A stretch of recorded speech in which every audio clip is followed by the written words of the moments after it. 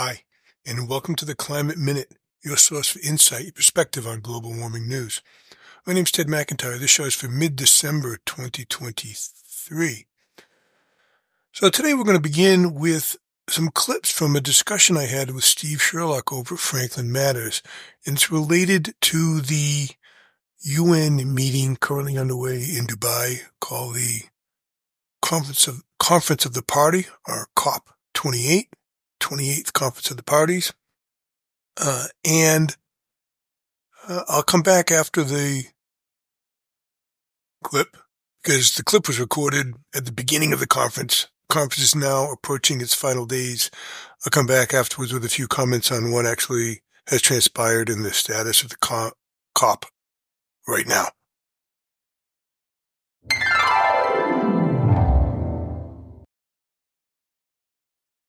That's one. So That's one. There were two, right? There were two. So what's number two? Number two is this COP thing, the COP, the Conference of the Parties. Okay. Who's the parties? That's all Good of question. us, right? Well, so the Conference of the Party, so this very quickly, this dates back to 1991. George H.W. Bush flew to Rio to sign the Rio Agreement. And he famously said, I can't even remember what he famously said, so I'll put that aside. But I mean, Bush was on board in 1991, right? What fell out of that 1991 agreement in Brazil was that there would be a yearly meeting of the parties that signed up to the Brazil thing, right? So that's There's the parties. a conference of the parties. The parties are typically the nations that belong to the United Nations, right? All of the parties to this international treaty were countries. Every year there would be a conference, right? Mm-hmm. It's chunked along. And so the Conference of the Parties is the mechanism by which the UN is trying to process climate stuff. There's a bunch of words you probably have heard but don't realize were COP events. Mm-hmm. So it's the Kyoto Accords. Okay. Right? That was a conference of the parties in Kyoto where the Japanese hammered out this agreement, right? So the Kyoto Accords were, and of course the United States famously walked away from it, shed your tears later, right? We walked away from it, but the Kyoto Accords were there. Then in 2009, there was a big deal in Copenhagen, right? So there was the Copenhagen meetings in 2009, which turns out to be a bust, right? That was supposed to be the big time. Everyone got together, made a decision, and it fell apart. Yeah. At the time, there were complaints that Obama had not flown over, blah, blah, blah. Lots. And of course, at these international conferences of the parties, the COPs, there's lots and lots of corporate people floating around the edges. And there's a lot of fossil fuel companies floating around these things. And in fact, you can argue have taken over the COP process, but put that aside. The next COP you didn't realize was a COP is the Paris Accords. So the famous Paris Accords. The famous Paris Accords, which are the basis for negotiations today, were from a conference of the party in December of 2015, where everyone signed and people were in tears, and that conference of the party, the Paris Agreement, if you're not really sure what the Paris Agreement means, it was an agreement among the nations of the world that instead of taking top-down command as to how much each country must reduce their carbon emissions, the genius of the Paris Accord was to say that each country will volunteer what they can do. And at least we'll get going. Bottom up, yeah. Right? And the expectation it took 5 years from 2010 to 2009 to 2015. Well, there were intermediate conferences. But in order to get to the final agreement, in order to get back, it took time to get there. Yeah, and so what you'll hear is in these COPs is what's called stock taking, and out of the Paris Accords, they said that every 5 years, all the parties in the Conference of the Party are going to come back and say how much good stuff they did by reducing their carbon, how much more they're going to do next time, right? Right. And so that has been part of the process. Okay, now fast forward to this year. So this is the 28th Conference of the Parties. It's being held in a little place called Dubai. I don't know if you've heard of it. But Dubai is in the United Arab Emirates. Of course, it's a petro state. Right. So if that doesn't sort of make you do a rut-row kind of Raise thing. some eyeballs, raise some Wait a eyebrows. minute, how come those guys are running the show? Because each country that hosts the COP is basically in charge of negotiating the outcome. That's their responsibility.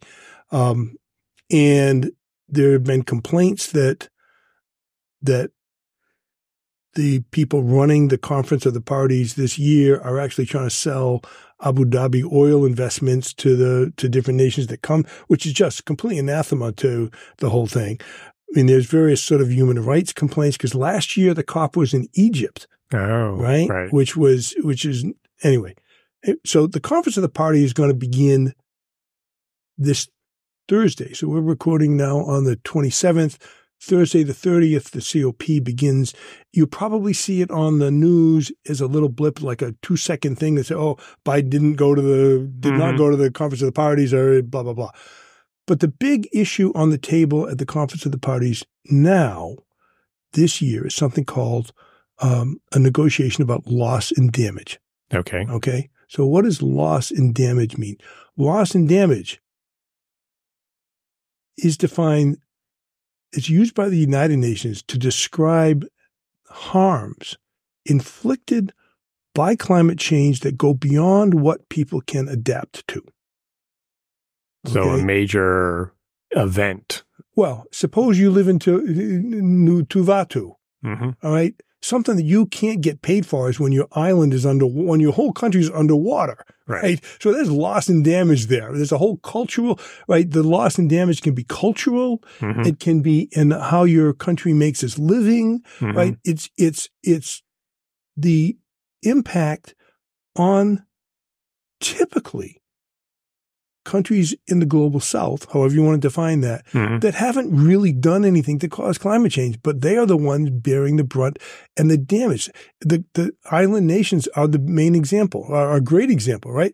If your home disappears, if Franklin was under 10 feet of water, we would consider that a loss and damage, right? And so the question is, who's going to pay for this? How do we, and the idea is not so much to make recompense, but to somehow provide funding to these countries that have no other funding to begin to build, to do the adaptation, which we said is not the same as mitigation, but to put in, renewable energy and to start strengthening their social infrastructure to handle what's coming. Again, we say that, someplace, I don't know, you go to Bangladesh and a hurricane comes through and then a disease comes through and there's no health care. Everything is cascading on itself. You have to build up the societies, right? And so what the argument now is at this Conference of the Parties is who's going to pay? Now, if you rewind 10 years or so, all the rich countries like the United States promised that we would put in $100 billion by the year 2020. Of course, it never quite happened, right? And so the debate is about loss and damage, which is about some way of not so much paying people to be quiet or guilt money or anything, but it's trying to provide ways for countries that are at risk of bad things to improve their lot now. And one of the interesting, then it gets deeper and deeper, is that one of the reasons that many countries in the global south do not have any money to pay for adaptation, to build a seawall or to do anything, right? One of the reasons they don't have any money is because they took out loans in the past from the World Bank and they owe all of their money in interest to the World Bank. Okay. Right? And so one idea would be that the World Bank simply forgives loans to some of these places so that money that was going to the World Bank as an interest payment could stay in the country and do some of it. Now, that's kind of a blunt tool, but there's also ideas that a country could be under this loss and damage idea. You could get paid money for preserving your rainforests, right? Now that gets tricky, right? It's very difficult to do. How do you preserve that? How do you preserve it? How do you account for it? How do you but these are the tough issues that are coming up in the COP28 right now being discussed in Abu Dhabi, along with a few oil deals on the side.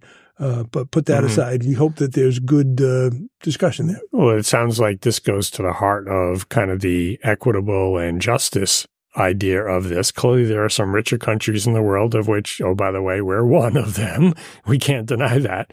And there are some, frankly, poorer countries that in the world. And if we all have to deal with climate and some can deal with it better than others, it behooves those that have to help those who don't have. And how do you negotiate that? How do you make that somewhat equitable, even in the exchange? Because, that's going to be a rather interesting discussion. And it's one that's gone on for a long time, because even back in the 1990s, there was discussion about historical responsibility. So the United States is extremely rich compared to most of the rest of the world, has also emitted most of the carbon that's in the atmosphere, dear listener. I mean, unfortunately, there's a double whammy on us, right? China's catching up. Absolutely. China's emitting a lot. China is, in fact, may be emitting more than we are, not on a per capita basis, but total, blah, blah, blah, blah, blah. But the fact is that Europe and the United States have a long historical legacy of taking advantage of fossil fuels, became rich based on it. And it is galling, I think, to many of the less developed countries, which is a weird term, but I mean, many other countries, that we should now turn around and say, oh, yeah, you have to tighten your belt, right? And not develop as quickly, or you can't take care of your people. You can't build that coal plant because that would be global warming, right? And so you can see where the negotiations get very contentious, and people's lives, their countries, their way of life is at stake. Sure. So there you go. That's loss and damage at the conference of the parties. It'll probably get underplayed in most of the TV media, right? Because it's not sexy and glamorous, right? But when you see that stray headline, dear listener, take a look, and maybe some of those buzzwords will be in it. Yeah, and it sounds like, given the discussion has been on for so long, there may not be an agreement this time around either, since we're 3 years late in terms of making the prior commitment. So I read an article that said there was an agreement in principle between the different countries, which was taking on before the conference started. Right. By November 4th this month. This month, yeah. This November 4th, they came to an agreement that they might be able to smooth everything over and get something through. But there's a lot of moving parts in that compromise. And you know for sure and certain the United States won't have signed up to make any financial commitments. They'll be like, the parties will do their best, and, we'll promise to think good thoughts and hope for the best and blah, blah, blah. But there may be some kind of agreement. Whether or not it has the teeth that are required to do the right things is less clear. And yeah, that's the suspense. That's what we're watching. Yeah. So that was the status back in late November before the conference started. What has transpired since until mid-December? Well, on the first day of the conference, the organizers were able to announce that there was an agreement on loss and damage that satisfied everyone. And the important thing here is that all these agreements at the COPs have to be unanimous, which is a critique that's valid, because unanimous agreements are hard to get to. There's always some outlier. Anyway, there was an agreement on loss and damage. The continuing question is how that loss and damage agreement will be enforced, how much money will actually be put into it. I don't have the details of exactly what the loss and damage agreement included, but there was some kind of agreement.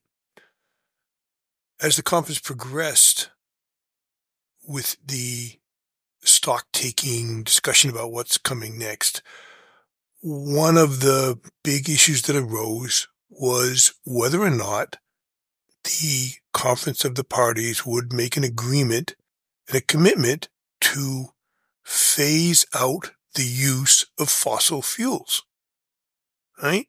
And that means no more oil and gas, right? By some date, probably before 2050. Of course, that's a big deal, right?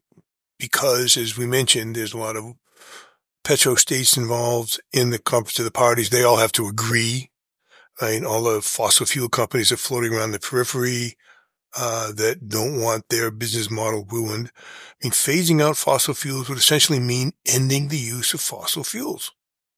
So what parts of the discussion came up that the pushback from the oil industry and the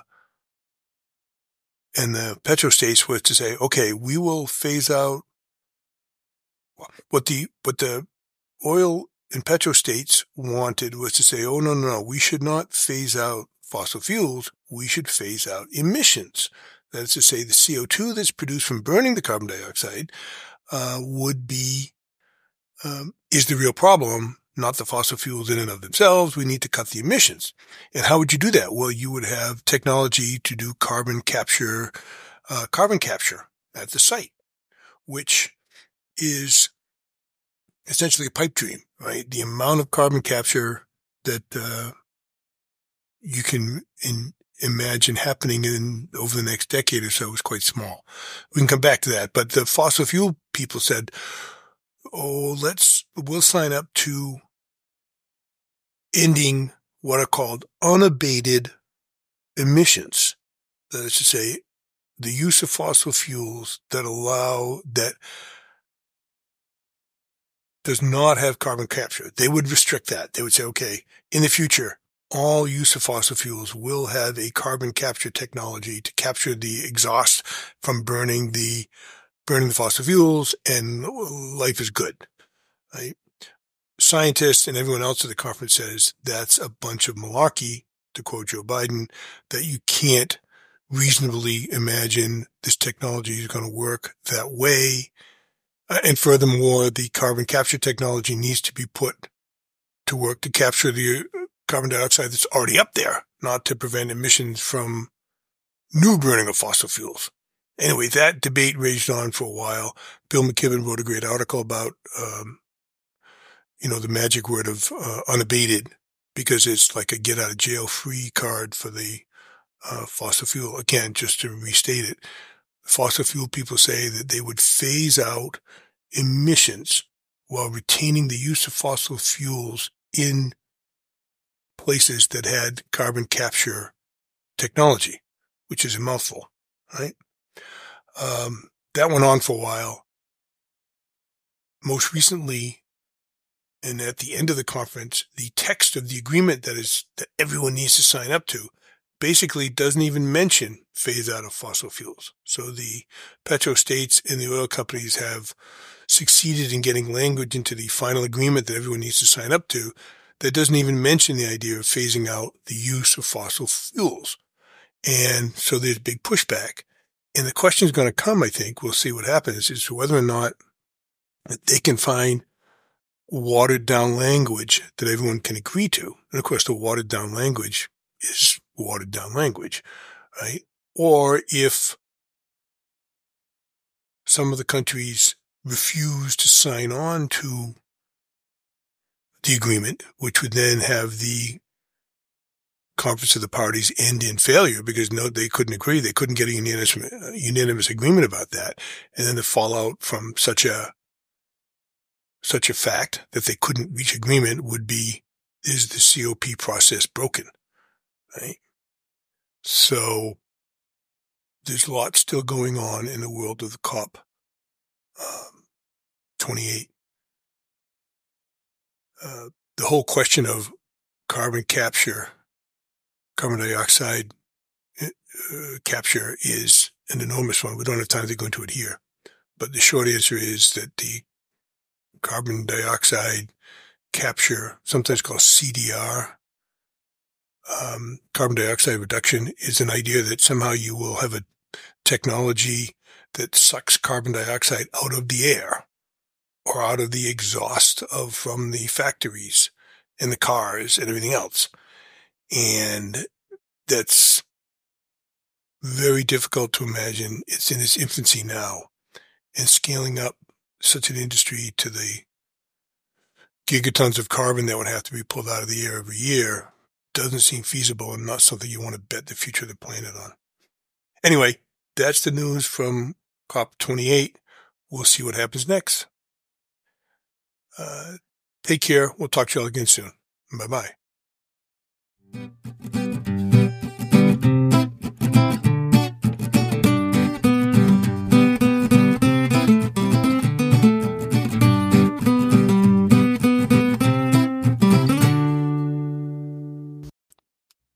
Very cool.